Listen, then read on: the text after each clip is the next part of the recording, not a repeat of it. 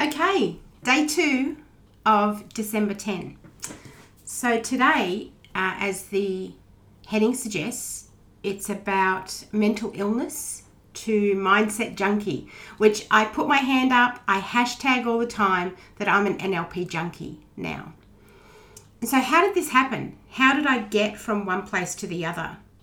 So where I started, I guess, is, I was on mental illness type medications for over 20 years. I had been diagnosed with BPD, which is borderline personality disorder, complex PTSD, anxiety, and severe depression with psychotic tendencies. Throughout, some of the worst times of not coping with those mental illnesses, I was hospitalized, very nearly involuntary. Thankfully, I cared enough, I guess, or had enough awareness that I agreed to go voluntarily, however it would have been, involuntary.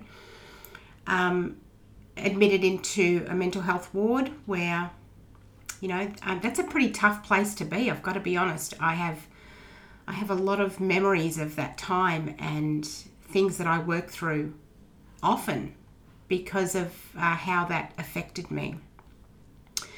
And, I went down the road of a lot of Stilnox, for anyone who remembers that medication.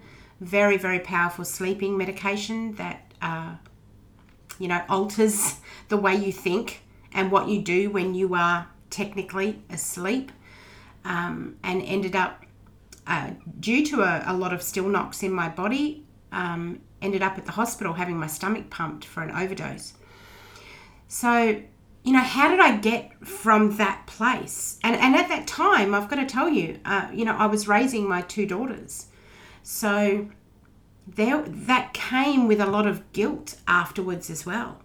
That, my daughters during that time period, up and down with me, raising themselves and then having their mum back and then raising themselves again, It was a really tough time for, the 3 of us.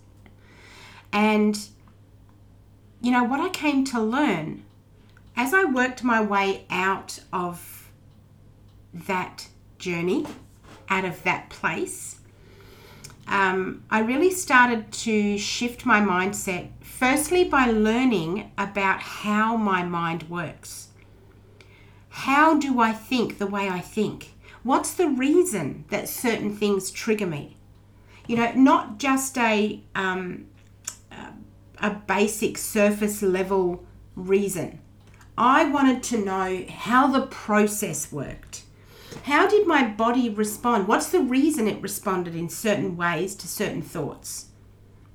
So I wanted to know the mechanics, I guess, of the reason I was like I was. And that's what started me down the journey of so many different things, just looking for the answers. I went down, obviously, very Western medicine routes and got help from psychiatrists, psychologists, counsellors, those types of therapists, and had some really great insights and some really good advice from a lot of really intelligent and helpful people. I also went down a more holistic approach as well, and I looked at things that I was eating and what I was doing with my gut health. I also went in and I became a Reiki master. I looked into colour therapy and became an Aurosoma practitioner. I looked at chakra balancing and massage, and so I was really searching for the blueprint, I guess, of me. And then it was through NLP was like the final piece of the puzzle for me, because listening to the processes of neuro-linguistic programming, listening to the processes of how our mind, body and soul all interact and intertwine, and how we communicate with ourselves and others, it answered so many questions for me. And here's the biggest thing about what I learned from that in regards to my mental illnesses, and where I am today, is that all of them are labels. Labels can be empowering. Labels can be damaging. However, what labels were for me were they were limiting. You think about it. When you put a label on something, so I have severe anxiety. Let's say that's the label. I no longer have severe anxiety, thankfully. However, let's just, for example, I have severe anxiety is the label. And we attach that as part of our identity. I am a person with severe anxiety. I have it. I am it. So it becomes part of who we are. Then because it's part of who we are, it limits what we think we can do or what we're capable of. Someone might suggest, hey, do you want to come out? I'm going to go to a huge Black Friday sale or a Boxing Day sale. There's going to be like tons of people. However, it's going to be fun. We're going to have a great time and get some great bargains. And then your mind will process a certain way based on your identity and the labels you've given yourself. Oh, I've got severe anxiety and that's going to trigger me. So I can't do that. So do you see how we limit ourselves and believe that we can't achieve things?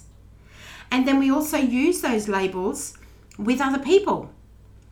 How often have you met someone and within the first 5-10 minutes, they've told you something limiting about themselves? I'm a survivor of XYZ, or I'm a recovering this, or I actually have XYZ. They put that label on themselves and pre-frame it to you, because what we're actually doing when we do that is we are asking that person to lower the bar for us. Please don't expect too much of me. I don't want to disappoint you. So just so you know, I have all these deficits. And straight away, we're disempowering ourselves. That's what I learned about myself, is that these labels that I was accepting as part of my identity, rather than looking for my unique answers to them and overcoming and empowering myself, I was accepting those labels as who I was, and therefore adjusting my environment to suit that, rather than adjusting my capabilities to suit the environment. So I want to leave you with this message that what labels are you putting on yourself? What labels have you accepted from other people? Are they empowering or are they limiting? And what labels do you use on other people? When you assign a label to someone, are you empowering them or are you limiting them? And it all starts with you. That's what it was for me anyway. And I trust you enjoyed day 2 of the December 10. See you later.